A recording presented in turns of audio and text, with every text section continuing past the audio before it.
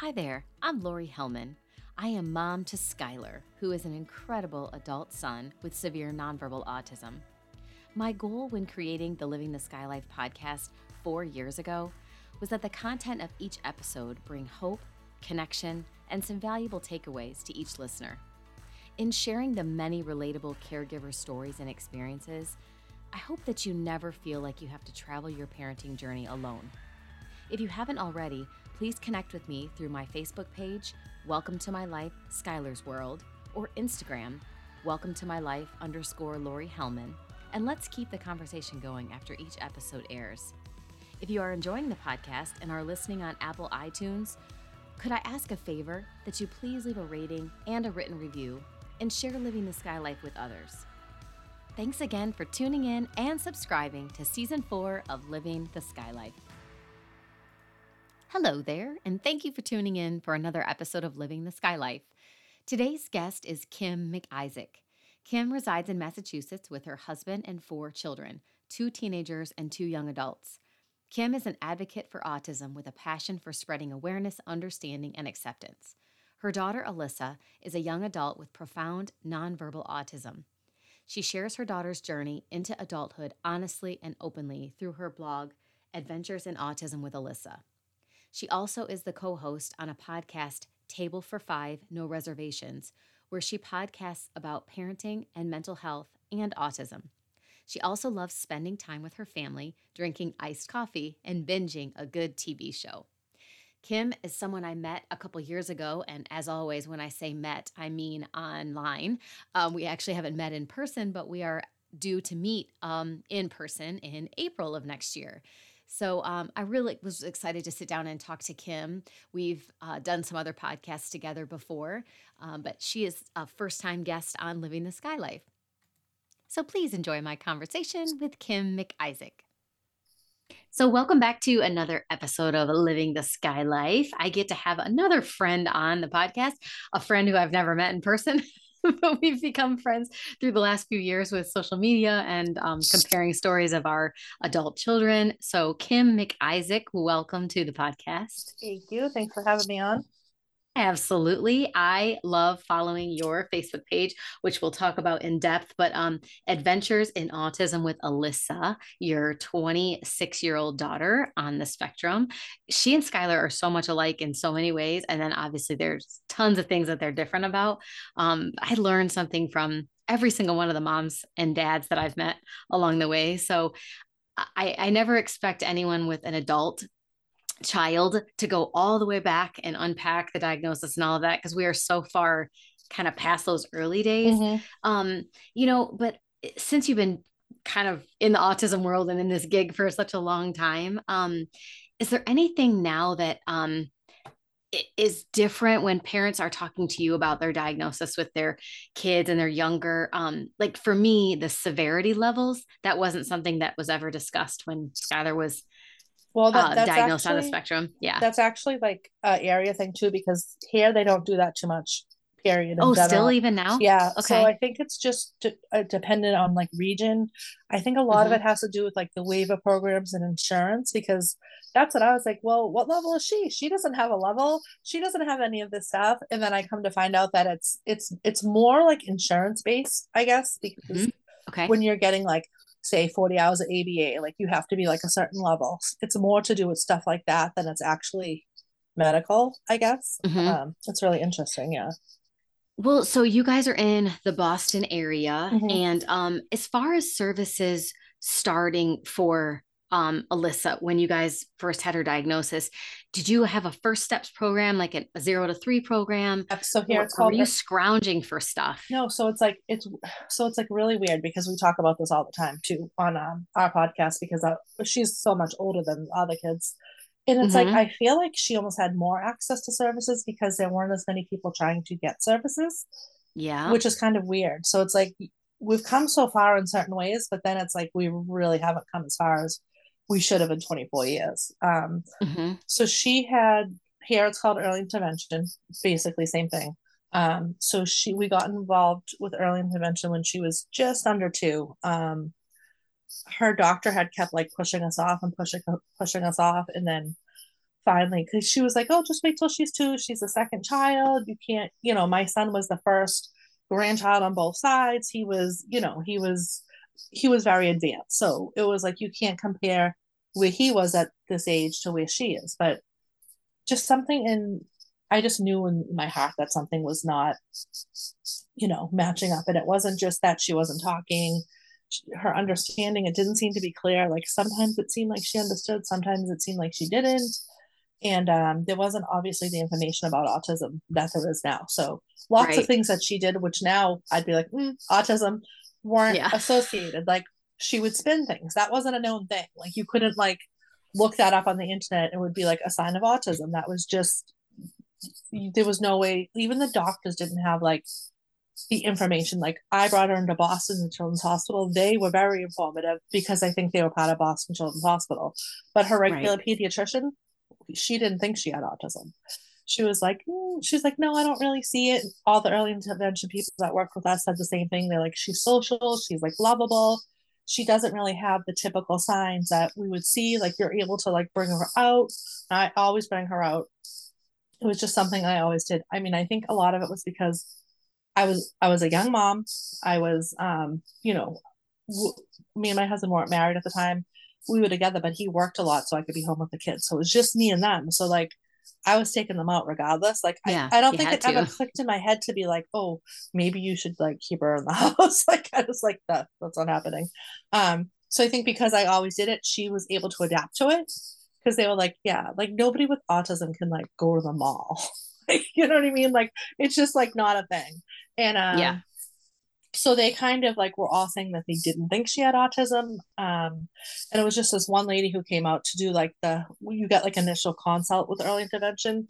She came to kind of do like a screening on her and she didn't even say anything. She just wrote on the paper question mark autism. And I was like, what? Like, of course I look it up. It was, it was a very glum outlook on what like was said because we didn't have Google back then. We didn't have Facebook. Obviously, it was more like encyclopedia definitions that you could look up, and it was like, which are horrible. Yeah, which was nothing that I was like, absolutely not. There's no.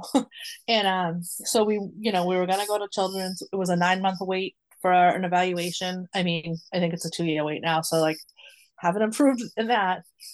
There happened to be a cancellation, so we got in like 3 months, which was great.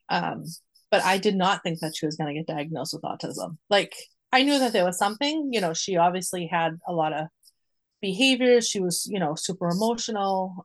She had like all like kind of the little things that like go with autism that, like I said, like the spinning, and she didn't line things up, but she used to make a circle, but you couldn't break the circle. Like if you try to move one thing in the circle, she would like lose her mind. So it's like, obviously there were some things like that.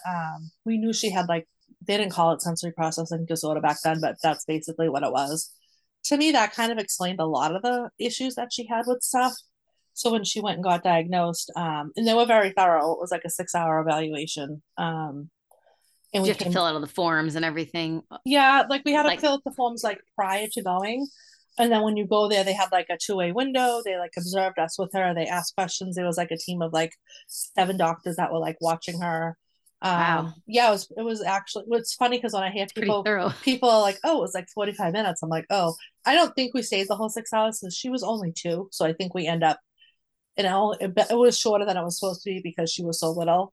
And then we went back 2 weeks later to get the results, and that's when they said she had autism, and I was like in shock because I was like, I mean, I had so many people telling me she didn't have autism, and I like believe them, because I wanted to believe them, because and B, like from what I saw and read about autism, I was like, it just didn't fit what I was looking at. But of course, now there's so many different variances and different, not even just the different levels, but there's just so many different characteristics that, some kids might have these, other kids might not. Some kids might have a hard time with this, other kids don't. And then we were able to, she was already getting OT services through early intervention, and she was still just 2. So her early intervention wasn't like ending yet. Speech was a little harder because they only had one speech therapist for like, you know, eight towns that were trying to like That's access what them. we went through. Speech has always been the one that's Mm-hmm. like underserved. There just doesn't seem to be enough speech pathologists around. And they But always are leaving. Every time you get one that's really good, like it seems mhm. like they leave. I don't know where they go, but like they're always leaving.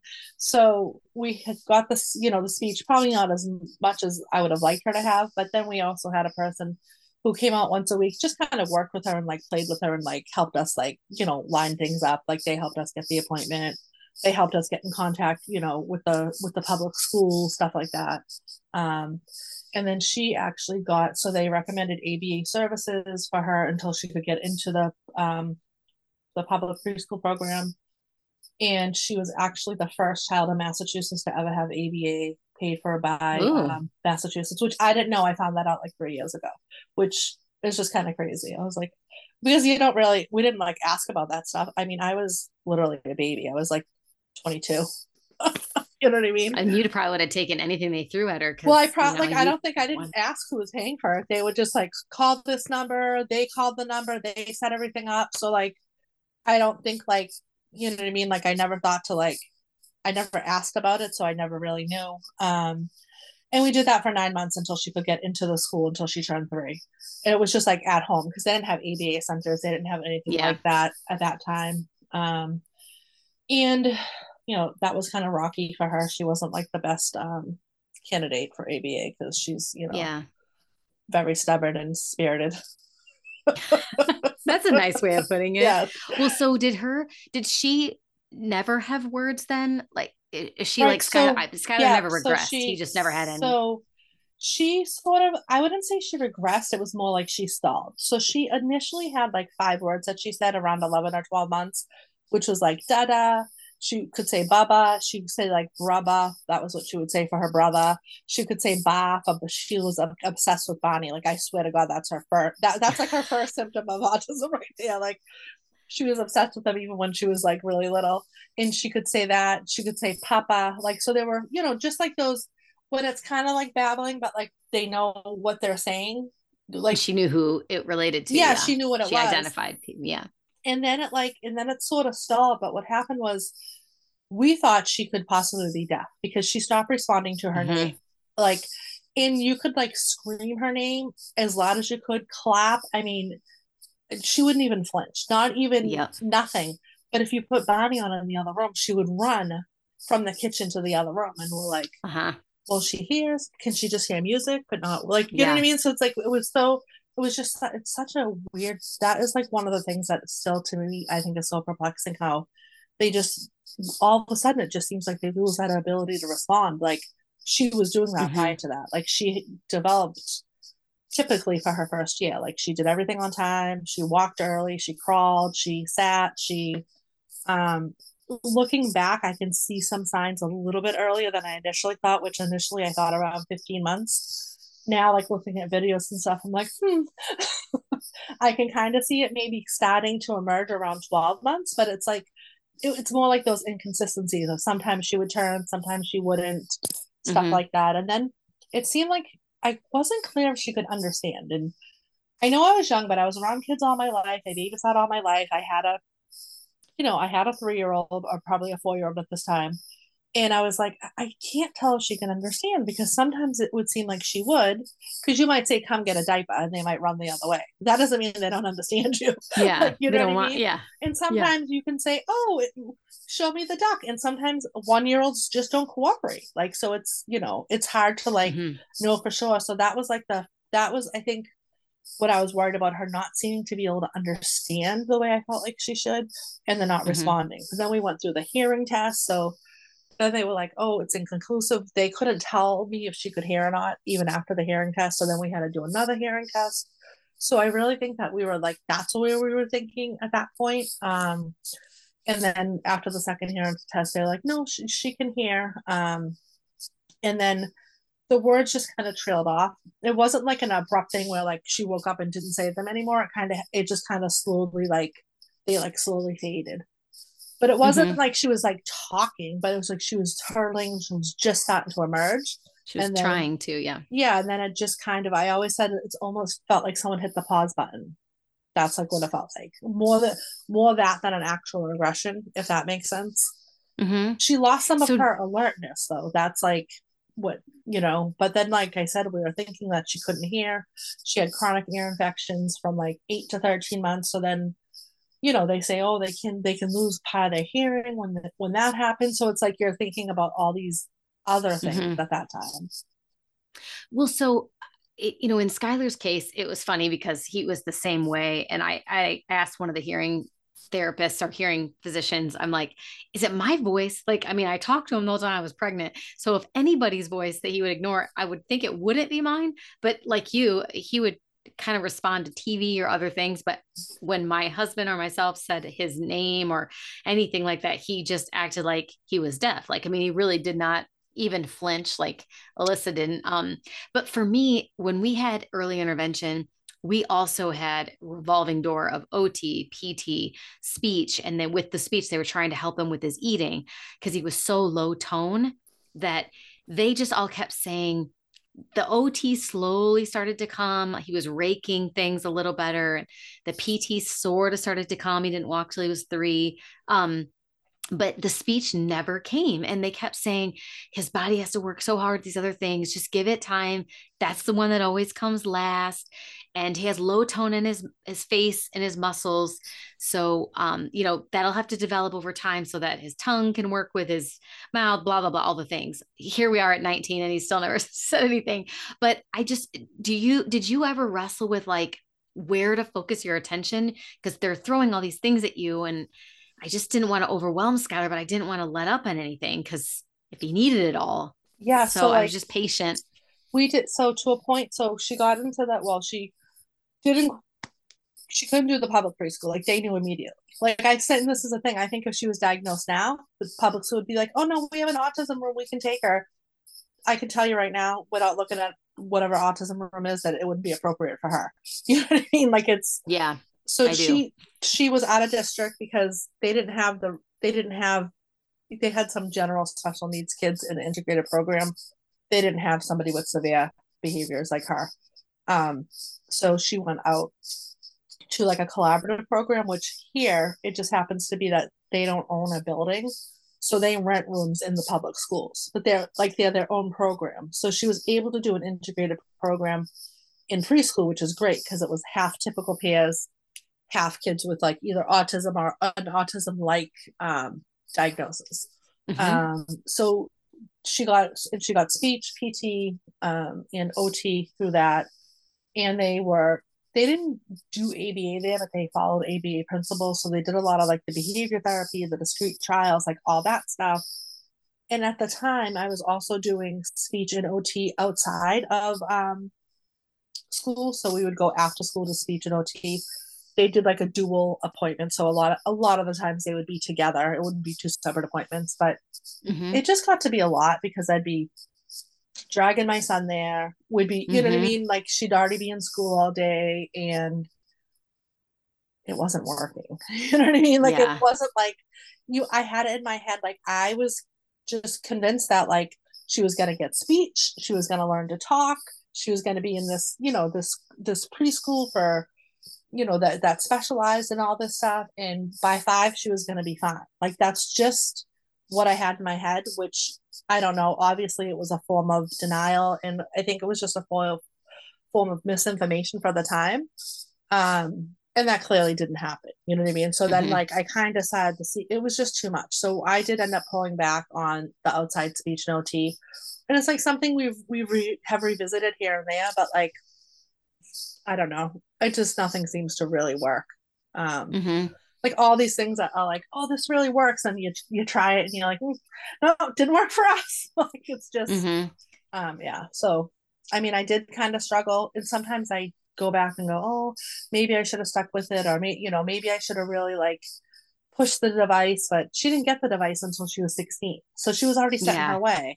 So it's like I maybe could have pushed it a little harder, but like the second you took it out, she'd go crazy. So I'd be like, I mean, I just didn't really want to deal with that, to be honest, all the behaviors that Yeah. came with it. So like, but now I'm We were like, the same oh, way. I should have pushed Mm-hmm. it. But it's like, I don't know. It's like, I don't know that it would have really made a difference. I think the hard thing is that when our kids are diagnosed, because they're relatively close in age, the AAC stuff wasn't what it is now. No. It was huge and clunky, and like most of it was centered around pecs and just actual, pictures with Velcro. We didn't really have the Proloquos and Yeah. the talk stuff that they have now. And those kids, all the kids that are young, they've kind of all been raised on YouTube. We didn't have YouTube. We didn't even have the internet really. Right. So, Skylar has never held an iPad. He won't even hold it. I was so gung ho like you. I got Proloquo a couple years ago. I made him a PEX board. I tried all the things over again. He would just fling the iPad and kept breaking the screen no matter how many protective covers I put on it. He just wasn't, he couldn't hold it. He didn't have Yeah. the motor planning to hold it and then to do the finger scrolling and all of that. So it's like it was just kind of fruitless. It's like she did the PECs, and it just kind of the same thing with everything. She would do it to the point of what she would do it for what she had to do it. If something was super preferred, she would do it. And she did it at school. She had the whole book at school. She did all the stuff at school. She did great with it at school. And I really think that in her, she's a very, this goes with this goes with that. I can't say the word. Compounds. Yeah. Like compartmentalize, like in her mind, it's like this compartmentalizes. Is yes. I don't know. I can't word out. It's the accent. I don't know. Oh God. I know what you mean though. Yeah. So I think she associated that with school. Oh, and school's like work for her. So when she was home, she didn't want to deal with it. And we did it for a while. And like sometimes we did it, sometimes we didn't. And it was just like, she's like, you know what I want. Get it for me. Yeah. I think it's just hard when, like you said, like I think if she had an AC device when she was 5, oh my God. Okay, you can't bounce without doing this. You can't go outside there's nothing that motivates her. The only thing that really motivates her now is food. Like she doesn't care about playing outside anymore. So it's like, it's hard. And she did use her Proloquo at school, and she's really good on it. Like she's really good with the iPad. Like she's really good at finding stuff, and she can like go through the screens like nothing, but like she would never do it at home. Sometimes if I pull it out and I show, like say she was crying and I was trying to figure out what it is, she would sometimes like show me like the part of her body that was hurting or something like that. But that's like the only time we could really use it. So it's just, she's just so stubborn. So it's just so hard because it's like, I don't know, sometimes it's like, I wish it translated to home. I mean, that's one of the things that I always went to his ABA center and I'm like, tell me the way you're saying it. Tell me the way to do it. And I tried everything they said. It just like Alyssa, Skylar was not willing to work at home. He's like, I do this at school. I mean, it's really like any of our other kids. They do their homework and they're like, I don't want to come home and do work. Like, I just want to hang out in my room and play games and do my thing. And I don't want to have to do it. But unfortunately for our kids' whole lives, they've constantly been working. If it's not therapy, it's school. If it's not that, we're like quizzing them at home, trying to get them to do stuff. Well, and then like when she's aged out of school and went to adult services, she didn't want to use her iPad there. So they were like, oh, we can't force her to use it. Like, it's like against her human rights. And I'm like, but you're taking her ability to I'm her mom. I communicate with her without an AAC device. Like 90% of the time I can figure out what she wants, what's upsetting her. I mean, there are times that I can't, don't get me wrong, but like I usually can figure it out even if it's in hindsight. They're not going to be able to do that. They're not going to be able to, and she just gets upset out of nowhere, and you won't know what it is. And you'll just feel like, did she just get stung by a bee? Like, that's literally what it seems like. She'll all of a sudden be like freaking out and you're like, what's wrong? And it could be something so that you would just never even think of. And I really don't think so. She has a speech therapy consult there, but like, I don't see very much evidence of that. And I think it's just somebody who comes in like once a month and consults with like the caseworkers and stuff. They're not working directly with the clients. You know what I mean? And there's no like, they're not educated the way like the teachers are and stuff like that. They're direct care staff. They're not, they don't have degrees. They're not necessarily like trained in that stuff. So it's like, that was like really hard because I'm like, well, she's been doing this for 6 years and she's good at it. So now it's just going to drop. So then like, I was like, okay, I'm going to have to try it at home. And at first she still won't do it independently, but she will do it for like structured activity. So we use it a lot for stuff like that. But it was just like, so tell me a little bit about since Skylar has yet to transition out of services, as he hasn't in our state, it's 22. Is it also 22 for you guys right on their in birthday. Massachusetts? Yeah, I know. That's what people, when I tell people that don't live this life, and I'm like, literally, when he wakes up and he's 22, they'll be like, bye. It's not like you get a grace period here. But so what was that process like? Did you start like many of us at 16, 17, 18? I mean, because you kind of know where your child is and where they're going to be in a couple of years when they age out. So how did you research stuff? What did you find? Did Massachusetts offer things? I'm so curious about how that evolved for you. I was just in like a world of denial where I did not want to deal with it. I didn't want to think about it. So they started bringing it up at 14. I'm like, oh shit. Yeah, I'm like, yeah, no, I'm not there yet. And then the older she got, because they have a transition plan at school, and I knew that they had programs for when she left school that were similar to school, that were similar hours, and they did similar things that she most likely would qualify for. The problem with researching stuff is like you can research all you want when they're 14. Yeah. It doesn't mean that program's A, going to be available. B, there's not a 10-mile list. Yeah. B, they may not, and that's what they said. They said if you go too soon and you get your heart set on one place, like you might not be able to get to that place. So Massachusetts is supposed to be great for services. I think it really depends on where your child falls on the spectrum. Right. I feel like Alyssa is she's just in a really weird spot where, yes, she's severe. I would consider her to have profound autism. She's like a child. Her receptive language is pretty weak. She doesn't understand a lot as far as words, as far as like people speaking to her. There's other ways that she is like, I'm able to bring her out into the community. She is social, she does enjoy a lot of things. So it's like it's almost like for the programs that are for the severe, and then there's programs for kids that are not as severe. And I'm not talking about high function. I'm just talking about that are, that have language, that have, they're more like, they'll take you and like you'll play games and they'll bring you into the community for things that you're interested in. And it's like she's almost like they'd be like above her. A lot of stuff, I don't think she would understand what was going on in one of those places. So it's like she almost falls in the middle. So there's not a lot for her.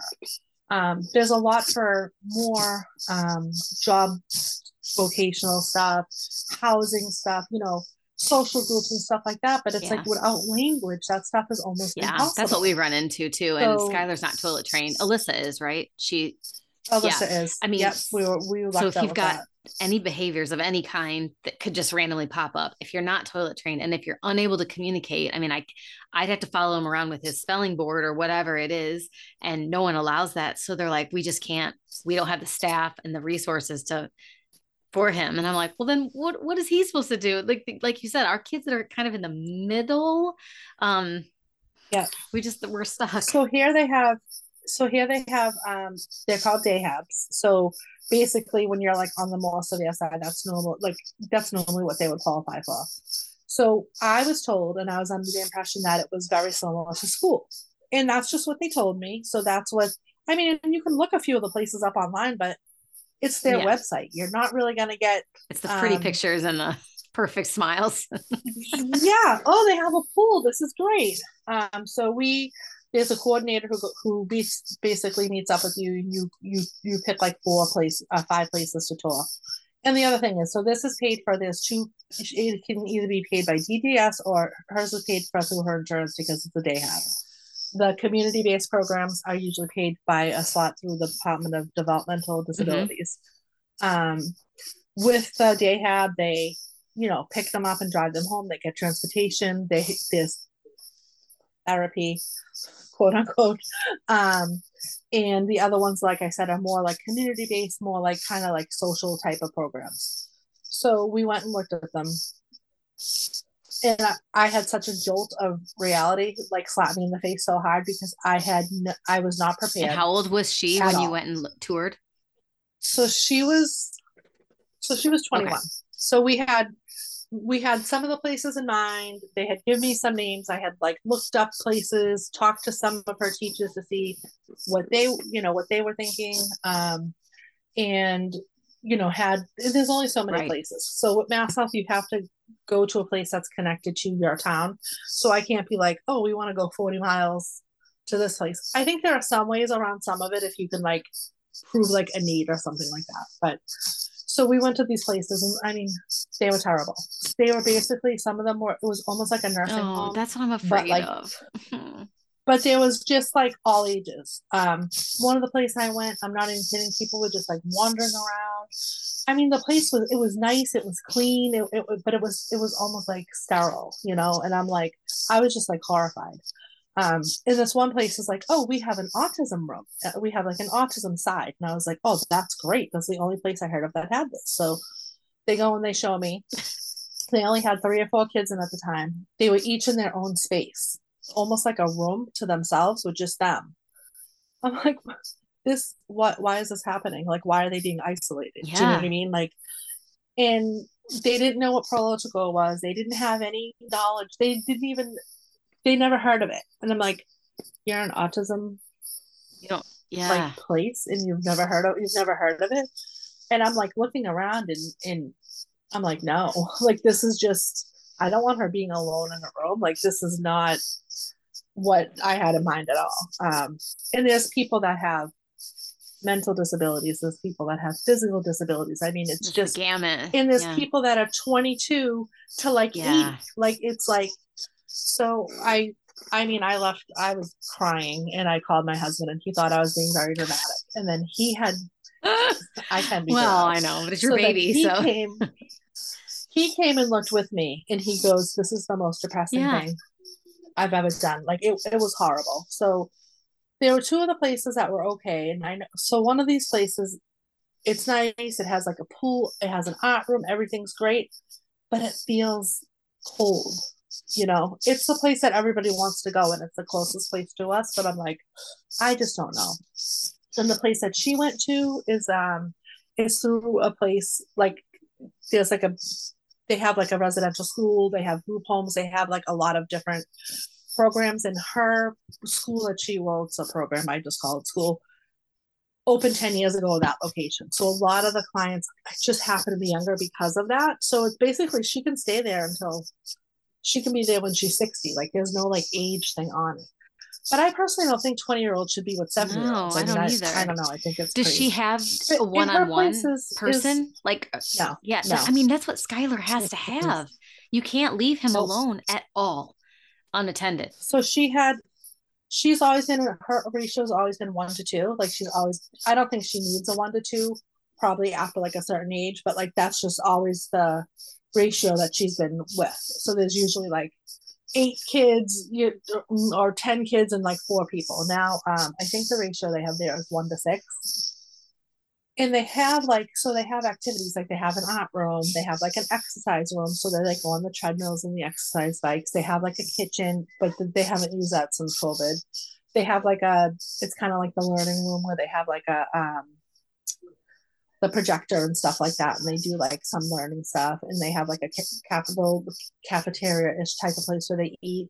So it's more like a place for her to go, and she can be Yeah. supervised. Not, Alyssa can't stay in the house. She was junk during the pandemic. Like she already has lots of issues with sleep, with not going anywhere. Like her days and nights were completely mixed up. She got miserable. I mean, we had behaviors that Yeah. we hadn't seen in years come back. She has to get up and go somewhere. So like this is what the option Yeah. is, and it's not. Don't get me wrong. It's not like it's a bad place. I would never have her somewhere that Right. was not a good place. It's just this is what's available. It's not a place where there's actually a speech therapist working with her. It's not a place where people are trained. They're obviously trained. They have trainings. I got corrected on the internet for this. Obviously, they have trainings that they do like on the computer when they get a job, but they're not. They don't have Yeah. psychology degrees. They don't have special education degrees. They're not It's the same. the type Yeah. of people that she's been working with her whole Yeah. life. So this was a very big jolt for me. And this is when I started my page. This is when I like started kind of seeking out groups and different things, because it just kind of like it re-triggered everything from, because it was almost like she was diagnosed all Yeah. over again in a way. You Because feel like, alone. and it just felt like, why does it matter that she's 22? Yeah. Why does it matter? It's just a number. Her age means nothing. Nothing, because people are always like, she's a woman. She's not a woman. Yeah. I It's mean, like, maybe she do physically you know what looks I like mean? one, Like, but she has the mentality of yeah, a like 6-year-old or whatever. yeah, biologically she's a woman. Cognitively she's not. And just all in all, like I think she's very scattered because she's very intelligent. It's not, when I say that she doesn't understand, her receptive language is weak, she has difficulty processing and understanding words. She understands a lot of things that I'm like, wait, how does she even know that? Yeah. Like, she's not, she's very intelligent. It's just that she's not learning in the same typical way that like a lot of us learn. So her skills are, they're very scattered. They're very scattered, but this is just what's available for her, because she'd just be sitting in a chair in the other places because she wouldn't know what was going Yeah. on. So it's like, it's just hard, and the turnover has been terrible. And I know it's like this everywhere. So it's just, it was a very hard pill to swallow in the beginning. Like it was really, like I really struggled. And not even just that, like, her just aging out of like all these different things. And it's like, why does it matter? Like, Mm-hmm. who decides at 22? It just feels like because she's 22, she doesn't It's matter. the gut. It's like she's literally just, It's a federal thing. I mean, that's who made the decisions. The states can do what they want, but it's the federal government who ends any of your, like, we can't, like right now, Skylar, his ABA is paid for through our private insurance, thank God, because it's so expensive. And anything they deny, Medicaid kicks in. But Medicaid, or the waiver that we're on for our state, they stop services at 22. That federal program ends. That's one of the reasons that people cut things off at 22, because these ABA centers and these places don't get the funds because Medicaid cuts them off when a child turns 22.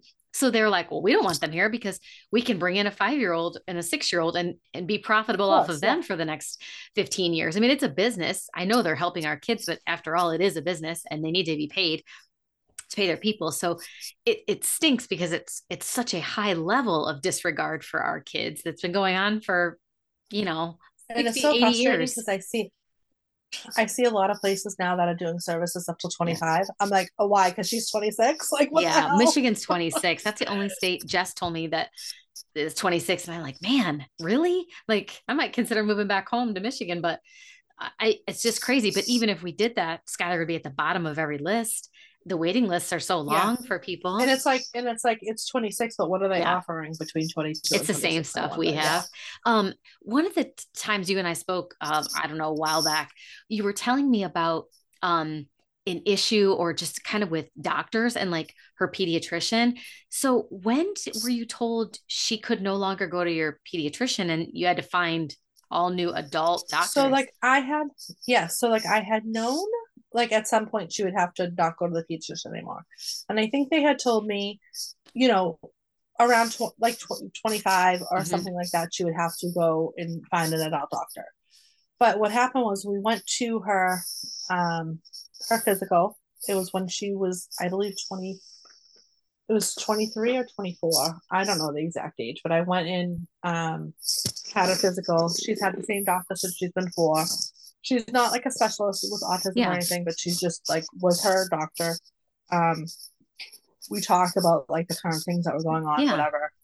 Did the whole appointment, and the doctor never said a word. So I go to check out. They hand me a paper, and I'm like, "What's this?" And they're like, "Oh, this is her last physical. Here's her." Yeah, like literally gave me my walking papers, and I was like confused, and I was like, what do you mean? Like the doctor didn't even say anything. And they're like, yeah, like this is the age that they would like go to see somebody else. And I was like, would you guys have any recommendations? And they're like, well, where do you live? And her doctor's was probably about 25 or 30 minutes from me. And I told them where I lived, and they're like, yeah, well, we'll have to ask the doctor, and then we'll get back to you. They never got back to me. And I'm like, well, what if I can't find someone? And they're like, obviously, if she's sick or something like this, in the meantime, she could come back to us, but this will be her last physical. That's one of my biggest fears too, of starting floored. over. How do you give I mean, I left her life story there to another doctor? Just falling.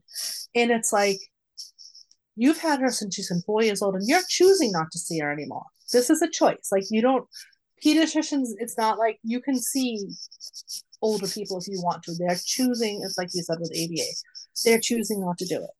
And I've done all this research and asked all these questions like, well, who takes over? Nobody takes over. There's nobody who specializes in adults. It's just not a thing. She sees a neurologist because she does have a seizure disorder, and the same thing with him. I'm at Children's Hospital, and I said, oh, how much longer can she come here? And he goes, well, once you switch her primary care, it would be around the time that you would like find an adult neurologist. And I was like, okay, who takes over? And he goes, what do you mean? I go, well, children's with special needs. Who does adults with special needs? And he's like, well, she could go to any neurologist. I'm like, no, she can't. She cannot go to any neurologist. Like, no. I go, like, is there another hospital that takes over? And he goes, no, not really. And I'm like, well, why? I'm like, I don't understand. And he's like, and he kind of just was like, didn't know what to say to me, basically. No one's ever asked us this question. And it's before. Like, yeah, he's like, can we move on? I'll just refill your prescription. And I was just like, well, and the thing with Alyssa is she had this weird thing that happened at 22 where she just had this explosion of learning and progress. That was just like unbelievable. And I was like, she's doing all these things and all this stuff's happening. And it's like, I want to take advantage of that because I don't know how long she's going to be on this learning curve. And he's like, let me get a social worker, and they were trying to help me, and they're like, well, it's actually autism. Happened to be Autism Awareness Day. It just happened to be the day of her appointment. So if they have an affair downstairs, why don't you go downstairs and talk to them?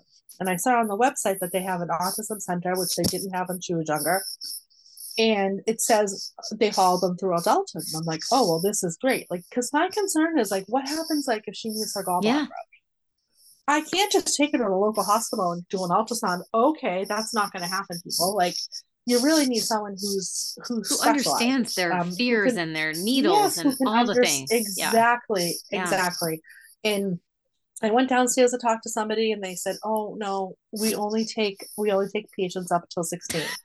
And I'm like, well, she is a patient. She is a patient of children's, but she's a patient of neurology, not of the developmental medicine. Well, now it's called the Autism Center. And I go, well, she was diagnosed here. She's done follow-ups here. She's had she's had an MRI, like EEG, all that stuff. And they're like, no, once you don't come for 2 years, you're no longer a patient. Well, I never got a letter saying that. Like, what? And they're like, yeah, no, I'm sorry. They're like, there's a place through Mass General that takes adults. You can try them, but they have a really long waiting list. Now I'm standing here with Alyssa next to me. You're a Boston Children's Hospital, known through the country. Like, people come here from all over the country to go here, and you're an autism center, and you're looking at me and my daughter like, and basically like, oh, sorry, don't know what to tell you. It's disgusting. I mean, that's why we get so angry as parents and try to advocate so loudly, because we're disregarded at every turn. And I can only imagine, like, why doesn't she since know? I have a son, I think about you and parents like you all the time about OBGYN stuff. Like, thankfully, I don't have to deal with that, but what do you do? How do you even remotely broach that? So like, we just had our first appointment with the adult neurologist. And he asked me that. He goes, does she have an OBGYN? And I said, no. Like, he goes, well, like at some point she probably should. Well, she'd have to go under. Yeah. I mean, she'd have to literally go under. Like, sometimes I want to be put under. I know it's yeah, exactly. I mean, there's not a chance in hell that's going to happen. You could never explain it to her, because she would, freak out. You have to sedate her to get blood. She has to literally be sedated in order to get blood. She's never gotten since she's been little, she's never gotten a shot. Like, we give her a shot while she's sedated. And the thing is, she probably could get a shot, but you would need to take 4 hours to go back and forth, because she'd want you to do it, and she'd move, and she'd cry, then she'd be like, okay. And you would just have to have such an enormous amount of patience to do the back and forth with her. And nobody has time for that. You know what I mean? I want to be like, can I just take the shot home? We could probably do it, because I could do that for 4 hours, because I've had to do that trying to get like Motrin. Did you tell me years ago that she does not swallow pills or, really struggles with that? Has that Yes. Yeah. changed? Is she better at No. that now? No. So, I mean, oh gosh, that's a So lot. this is another issue we have as far as like medication goes, because it's like somehow she takes the seizure medication by liquid, but like she won't take any other liquid medication. Um, and she's very smart, so it's hard. Like if I'm like, oh, here's some pudding, she's Yeah. like, no, There's something in that. And she's well, and I'm telling you, like, which she lacks in other ways, she is extremely perceptive. I call it her spidey sense. So she immediately knows. So Yeah. we did try her on clonidine, and that went terrible. But we were able to like kind of sneak, because it's really small. We were able to sneak it in her drink, but it didn't go well. So we have another medication we're supposed to try, and I'm just like, oh, gosh, that's hard. That is so hard. Oh my gosh. I mean, these are the things that just, sadly, is as frustrating it is for us and maybe people listening. It's reality. These are the things that are next phase. And I never want to present these topics to make people worry more than they already do, I'm sure. But you have to know that this is coming. So if your child struggles, I mean, I just never thought about that. Here I'm focused on, okay, where's he going to go during the day so I can keep my job and not have to entertain him 24/7 after he turns 22. And then I'm like, shoot, his doctor, his GI hopefully will continue to take him because he's in New York and he only sees people on the spectrum, adults, kids, all that. But it's just like, I love our doctor. So I don't want to start over. We were able to find a doctor. So there's a program called the Laurie Center. It's like affiliated with Mass General, and they do take adults. So we were able to find her a doctor. He actually was once a week being like a primary care for adults, and now he left his practice to go to them full time. So we did find an adult doctor. But my concern is like, because people are like, oh, this is so great. Dr. So-and-so is so great. And he is great. He has a child on the spectrum himself. Mm-hmm. He's awesome. But like, what happens if he goes somewhere else? Yeah. There's not going to be, and I know that's such like negative thinking. I know, but it's like, for now we have him, and then she has a neurologist through the same place, the psychiatrist through the same place. So like, they are trying to pilot a program with Mass Health. I'm not with Mass General to like bring kids in if they need procedures. It's just kind of like in the very, very baby step stages. Mm-hmm. It's not quite there yet. So, but they are working on it. So, I mean, so that's great. So I wouldn't say worrying about that stuff is negative though, because sadly that's our concern from when they're little. Yeah. You lose great respite people. If you find them, you lose great therapists. Because I mean, our situation was the best ones we always had were newly graduated. And then God forbid they get married and have kids of their own. Dang it. They move on with their lives. Exactly. They move They're away. So selfish. I know. I'm like, no, Skylar likes you. And it takes us so long to get someone that he really likes and connects with. And then they're gone, I swear, so quickly. So that's why I just do respite for him now. And I pay myself and I pay him, just to take care. I don't want to waste his hours, the piddly hours that we get. Oh yeah. So I just got like cut down. Yeah. Well, she didn't even get that many to begin with. She should have gotten more, but like when my husband has guardianship over her, and once he took guardianship, she went from 16 hours a week. It's not respite, it's PCA services, which I don't know if you guys have them there. Mm-hmm. That's what mine is. And it went down from 16 hours a week till she gets 5.5 hours a week. And it's like, it's supposed to go up when they age out of stuff, because that's the only avenue we have.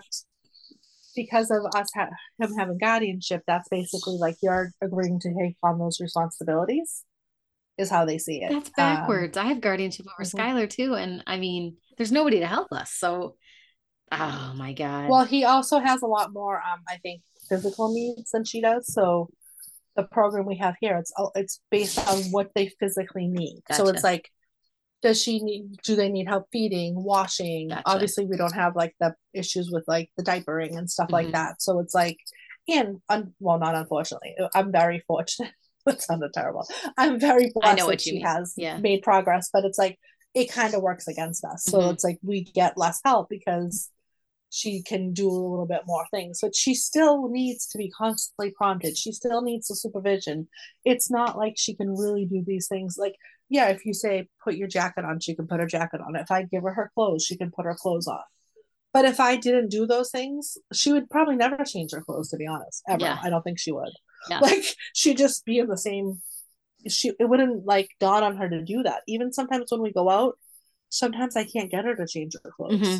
Because it's like, I think she like now is associates it with going to school. So if like she's dressed, not dressed, so she's like in her clothes from Mm-hmm. yesterday because she doesn't like do pajamas. And I want her to change her clothes to go out. Like sometimes she like will refuse to do it Because she thinks because that's like where she's going. I don't know why. Like I did, it's kind of like a newer thing, and it's so frustrating. And we went to like the pumpkin patch one day, and I'm like, nope, I'm just gonna. She's gonna change her clothes. That's that. Like I'm not giving in. But like after like 20 minutes of screaming, then I'm like, is this really? Oh no! We were going to the zoo, and I actually met up with a autism mom from Arizona, and I was like, okay, do I really want to stop a day like this of her like being now like dysregulated and upset? So Yeah. it's like I'm like, okay, we're Pick your wingering, battles. I Yes. guess. Like, Yeah. yeah. Well, So, I wanted to touch on too. You mentioned your son who's older, and then you have two daughters that are younger than mhm. Alyssa, 20 and Yeah, 18.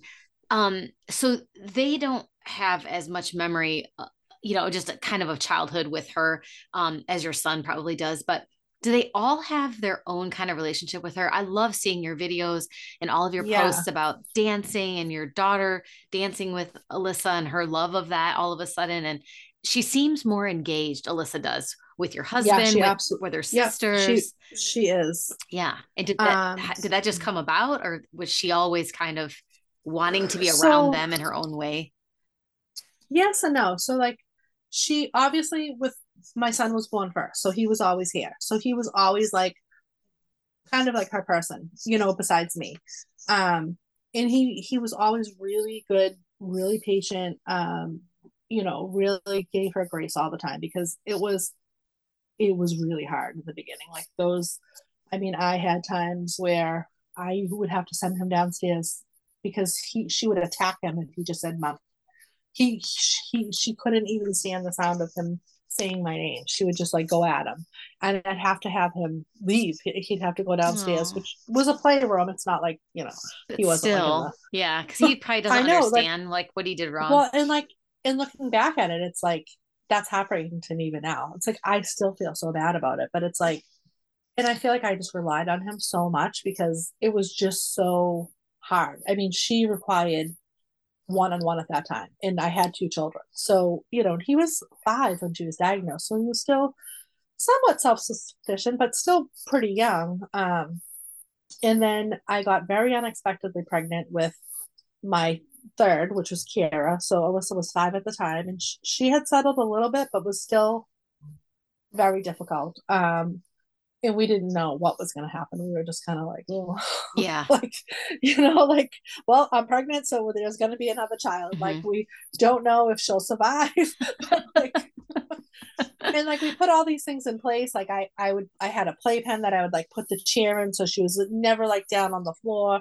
Not even of Alyssa like purposely hurting her, but she Just would didn't just know. barrel through the Yeah. house. Yeah. Like, do you know what I mean? It's like I don't know if she would think to be like, oh, there's a baby that I could get that I could hurt. Like Yeah. she's not gonna have that like awareness. And They don't know she literally gentle. just yeah, so she literally just ignored her. It was kind of like a thing of she was like, I'm gonna allow you to stay. You know what I mean? I'm gonna allow it, but I'm just gonna. Other than that, you don't exist. And she did not bother with her, and that was fine. I was like totally fine. Um, and then when she was around a year, she had a very big dislike for her because you know how 1-year-olds are. They think they own the house. Well, I already had one queen, and she was not giving up her territory. That's awesome. And then Kiara would like touch her stuff, go into her room, and she did not like that. And she'd like push her down, she'd pinch her, Oh, not really hurt, yeah. not hurt her really, but like, but Kiara like didn't stop. She would like, she loved her. She would like follow her around, try to climb up on the couch with her. We went through a really hard year of Alyssa just having like horrific behaviors, like literally like being aggressive towards people in the community and at like a with no warning. Hmm. And I think the trigger was crying. And I think it reminded her of her sister. So then it would like enrage her and she would go after the person who was crying. But it took like a year to figure out like what was happening. And then as Kiara got a little bit bigger, Alyssa just kind of got a little bit more accepting of her. And then boom, was pregnant with another baby. And another girl too. I was like, I don't know what's going to happen now. But when Lexi was born, Alyssa was a lot different. She was now almost 8. So she was like a little bit older. She was a little bit calmer. And she had more of a maternal thing with Lexi. Like she would like give her binky. She would, she'd look at her. Sometimes she'd like laugh when they cried, like stuff like that. But she had like more of an interest in her as a baby. And I think it just was like, okay, she knew what to expect because it had already happened. And by that time, she got more used to Kira. By the time Kira was 4, she became Alyssa's person. She was like literally Alyssa's like comfort. Like she would just like go, she'd pat her head if she was anxious. She's like literally like what a service dog does. Like, it was a little smothering at times. To our kids serve a purpose, I guess. Right? But unfortunately, Kira is also always the person that she's aggressive towards. I don't know. I don't know why that is. I don't like.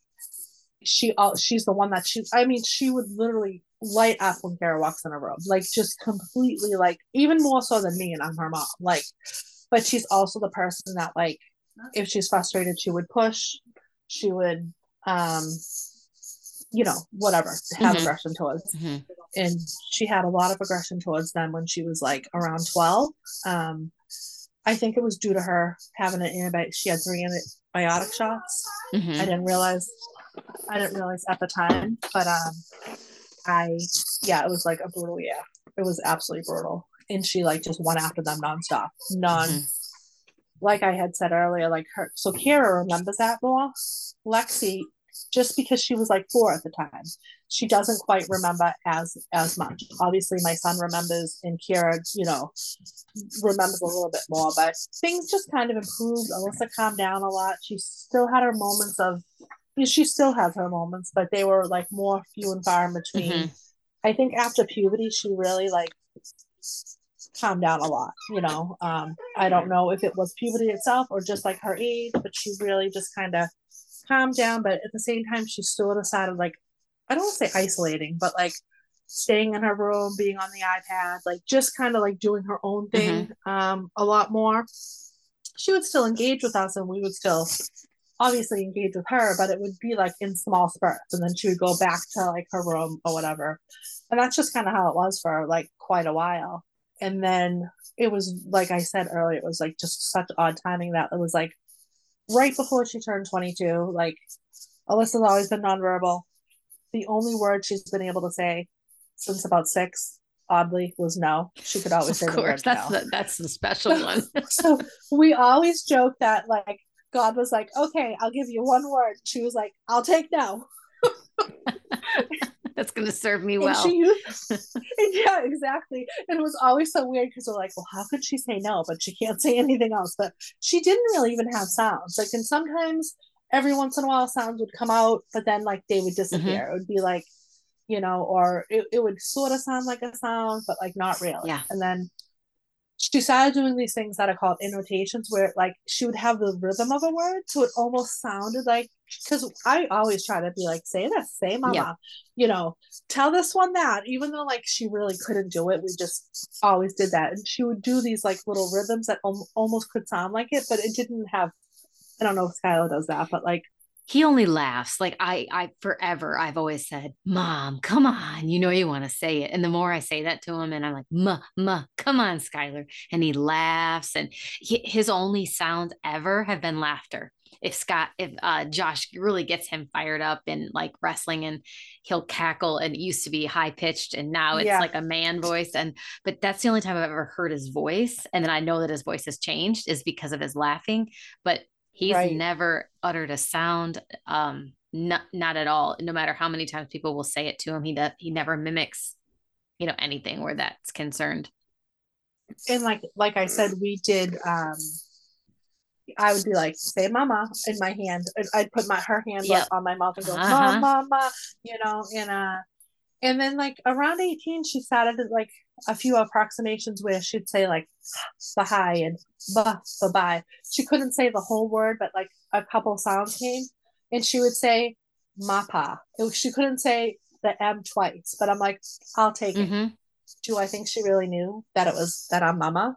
no, but I would still take it because she still said it and I was still counting it.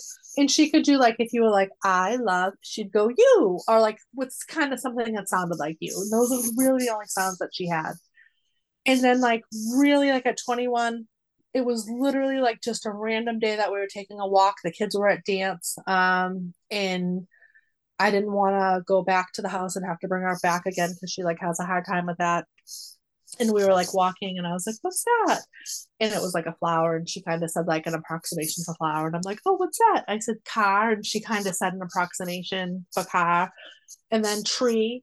And she did that. And I was like, oh, but I really didn't even think of it was such a big deal as it was because it was like, it just was so random, you know? And I don't know about Skylar, but Alyssa's always had those things where she'd do these things and you'd be like, get excited. And then all of a sudden they'll be gone. Um, so I didn't like put too much thought into it. It just kind of went about my day or whatever. The next day I was driving my daughter to dance and it was her birthday. And I said, let's sing happy birthday. And we sang happy birthday to Lexi. And then all of a sudden Alyssa chipped in and she goes, happy birthday to you. And I was like, probably not quite that I clear, probably but would like have started bawling. you could hear it. I'm trying to video. I'm like, do it again, driving. do it again. Yes. So your dad can like, hear. Oh my God. I'm crying. Like, you know, and like my daughter doesn't even like, I'm like, this, you don't even know. Like, this is like the greatest gift like you could ever get. She's like, no, actually, you could get me AirPods. No, I'm just kidding. No, I mean, but even if it wasn't words at all, if it was like in the tone of it, yeah, you know, that just and tells then you like she understands and is comprehending. That's why when I post about spelling and stuff, and I know you've commented, and just knowing yes, that they have absorbed 26, in her case, 26 years of you talking around her and listening to the TV and just because people ask me all the time, how does Skylar know the alphabet? How does he even know how to spell words that you give him? And I can't explain that other than he's lived 19 years, yeah. almost 20 years. He's heard all these conversations. He's absorbing it. That's how I learned. That's how all kids learn, listening Well, to and people it's talk. funny because Alyssa like sometimes will understand things that I'm like I would never think she could Yeah. understand. But then there'll be something so simple that I think she would definitely understand that she doesn't seem to. But I think she gets very muddled with words. So the next couple days later, we take a walk and I go, what's that? And she goes, tree. And I literally almost fell on the Because street. you I'm didn't not even say it kidding. first, right?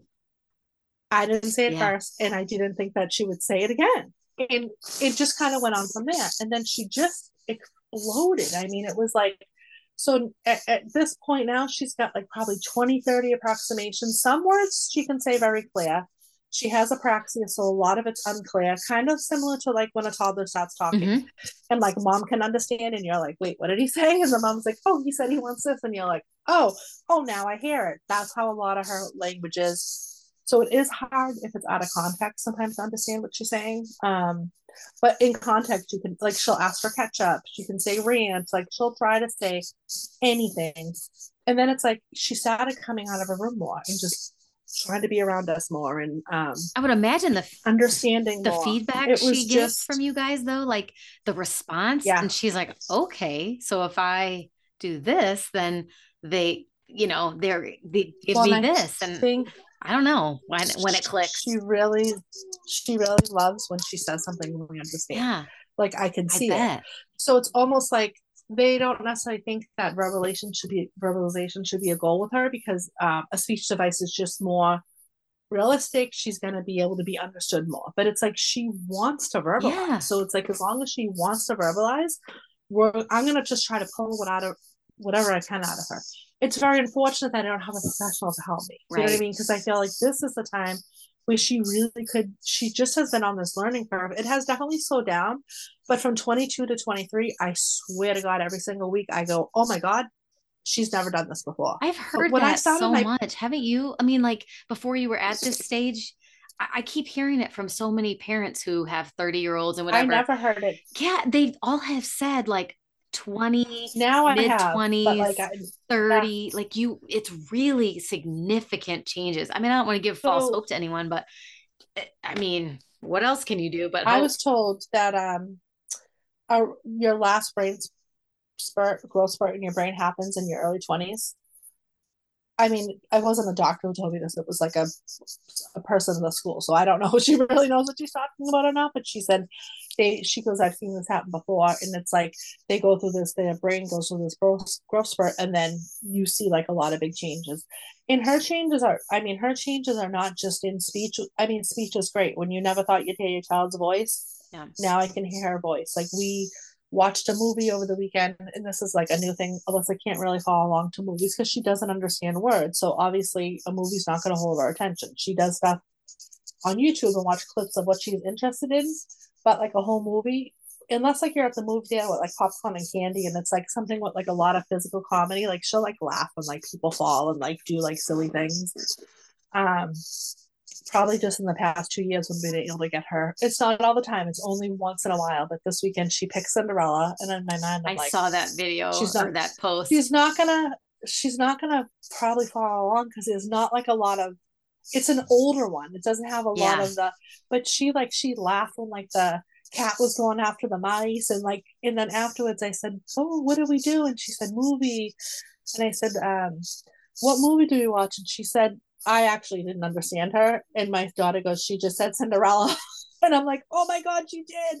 And then we watched The Lion King afterwards. She watched both movies, the whole movie, which Aww. I know sounds like such a small thing. No, it's but like, a huge thing. And it's just such a normal thing to do, right? To sit and watch a movie with your kid. Like when you don't have that and then you get it, it's like, it's just and so it's awesome. Different because you've had that with your other kids, but it's not the same. I mean, just like you love each of your kids differently, you love them all and there's no favorites because nobody has favorites, but you have different bonds with each of them. And I mean, I'm with you. I've longed for a bond with Skylar. I just want to know what makes him tick. I just want to know what makes him laugh. And is his sense of humor like mine, or is he, I would give anything to know those things. So the day he ever even points or spells or hints that he wants to spend time with me to watch something, I'll watch. I mean, I watch countless hours of Elmo as it is because I know he likes it. I hate it, but like I'll do anything to bond with him. So I love that she wanted to watch a movie with you. That just shows you how much she loves you. And she has this, I'm sure, I don't know if you've seen posts about it, but she has this stuffed tiger who she just loves. Like it's something on her birthday, when she turned 24, we brought it to Target. And this is another thing, like she doesn't pick things out. She doesn't ask for anything. She doesn't, if you try to buy her something in the store, she'll put it back on the shelf. She just doesn't, it belongs in the store. If it's for me, she'll allow it. But if it's for her, she won't. We tried to get her to pick something out and she did it. And it was on her birthday and it was like this big deal and we were super excited. So she picked like a tiger, she picked an Elmo doll, and she picked some other like little cat thing. And I was like, okay, this is enough. Isn't she picking she picked clothes too recently, didn't she? And she actually liked them. Like you asked her, do you like this or this? And she picked an outfit an article of clothing out, I thought, or because you said you can't ever just buy stuff for her. She's like, I don't want that. No, it's impossible. Yeah. And it's like sometimes she'll pick stuff and then she doesn't wear it even though I buy it. So it's really frustrating. Yeah. Oh, jeez. Well, she picked this. So she picked this tiger, which I had no inkling of like the impact he was going to have on her life and us. So she picks the stuffed tiger and she'll pick things out and then she wants nothing to do with it. Like, it's just, I don't know. So she picked him. She liked him. If they make it in the bedroom, they're good. A lot of times you'll buy her something. It does not go over the threshold. It's like, it doesn't make it in.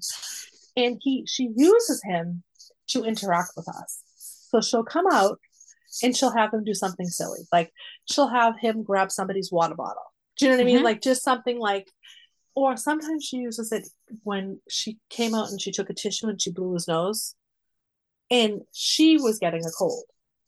So she is using him to like facilitate communication, interaction, because it's hard, even though like we're her family, she can't come out and be like, hey guys, you know what I mean? So she'll take him and she'll do something silly with him. So we'll be like, no, Ty, you can't do that, So it's like, it's really been this, it's almost like a bridge between her and us, like her world and our world. And it's been like and it's crazy. It's just a stuffed animal, but like it has like all the, I don't know what I'll do if like something happened to him. I'm like always, I try to buy a double, but she wants nothing to do with it. Yeah. It's like it's in the car buried. It's like she was so mad when she saw it, but Isn't it yeah, crazy it's how just been intuitive their minds are? I mean, it's conversations like these that just make me so much more even motivated tomorrow to try to just dig into Skylar and what he's thinking and give him whatever avenue I have to for it to come out and for him to be able to open up. And maybe he'll yeah, turn 20 yeah. soon, so maybe maybe 2021 is Well, and our it wasn't. threshold. I'm telling you, it was like it was just it was so unexpected. It was. I mean, I had made peace with the fact that she's not going to talk. I mean, Yeah, me too. I still don't really think that she's going to talk, but like she has words and we can have little bits of conversations.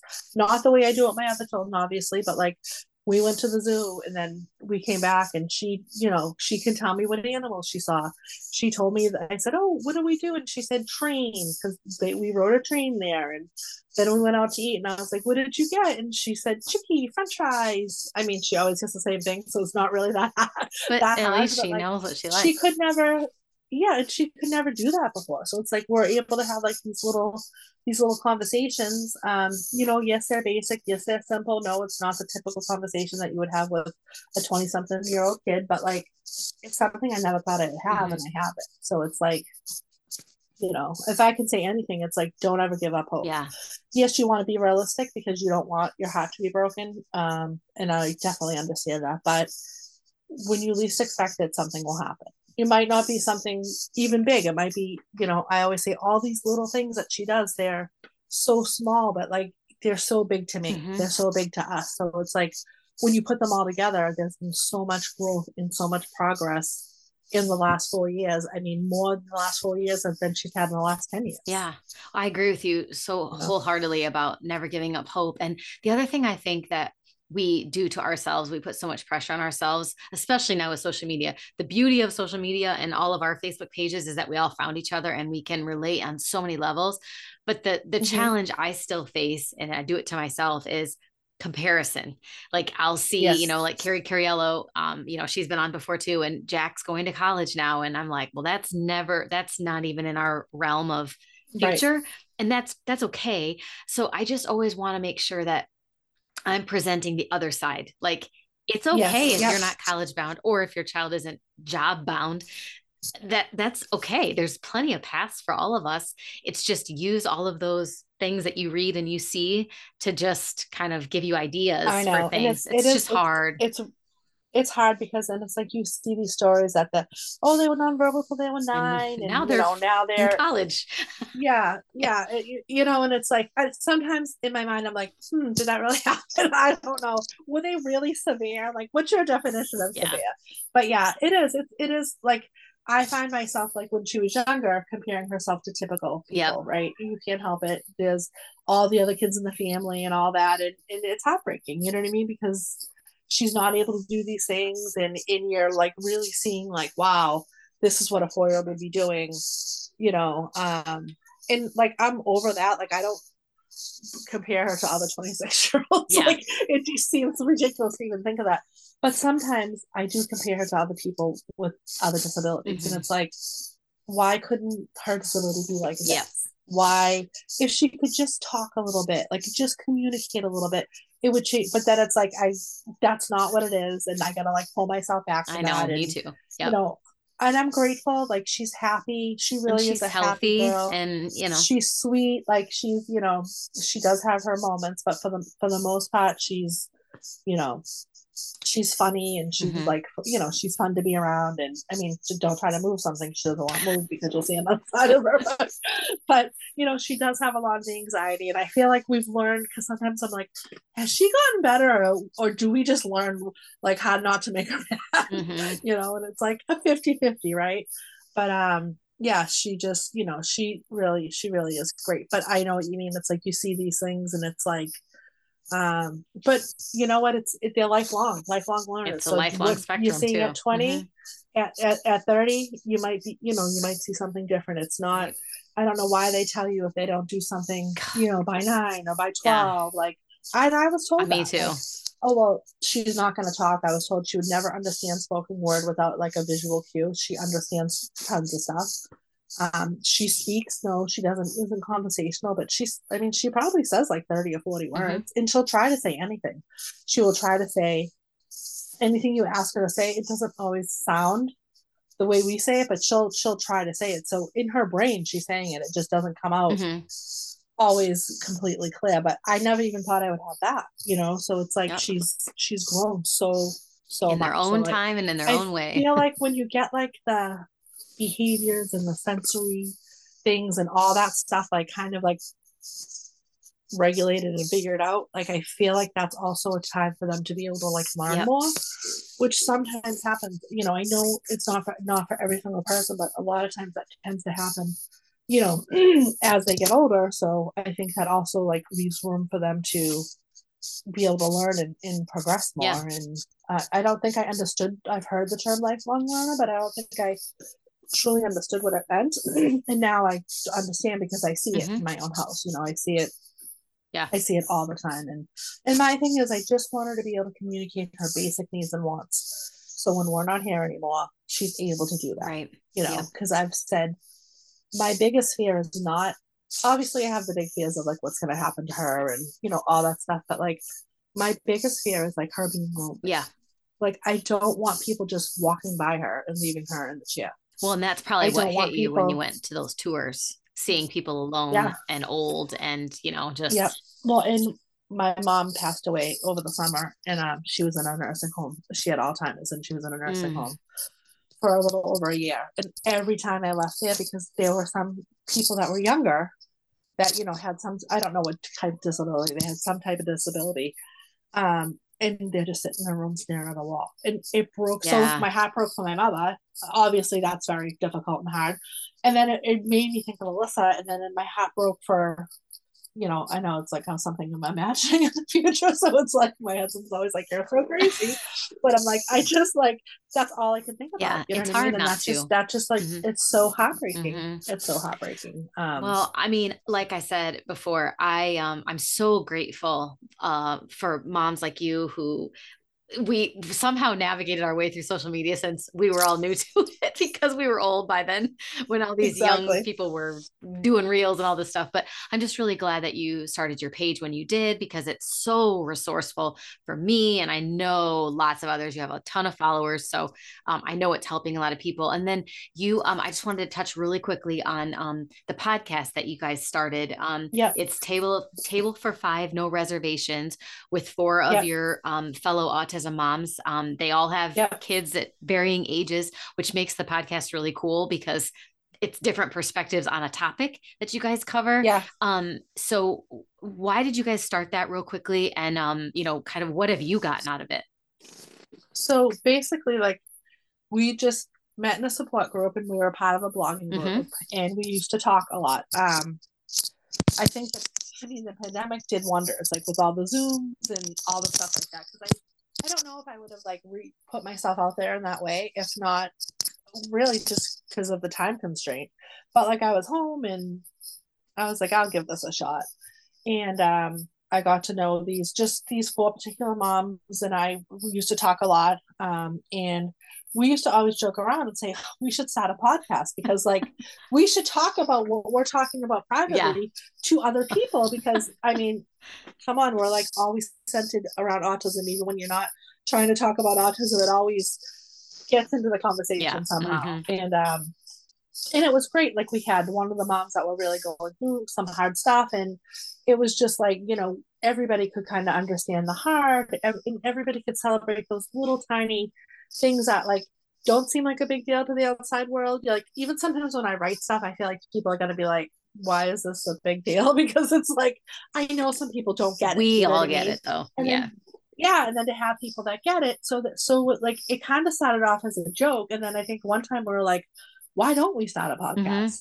So we decided to start a podcast. And I mean, I don't even think it was going to get launched because we could not agree on a name and we could not agree on a logo, because sometimes when you have five opinionated strong women, it can be interesting. but we wanted to give other moms like what we were able to give each other. So that was like our kind of like driving force on starting the podcast. So, and we kind of didn't put autism into the name of the podcast because we didn't initially want it to be a podcast just about, I feel the same thing like with my page. Yep. Like I feel like because I have her name in it and I have autism in it, it like sometimes restricts the things I can write about.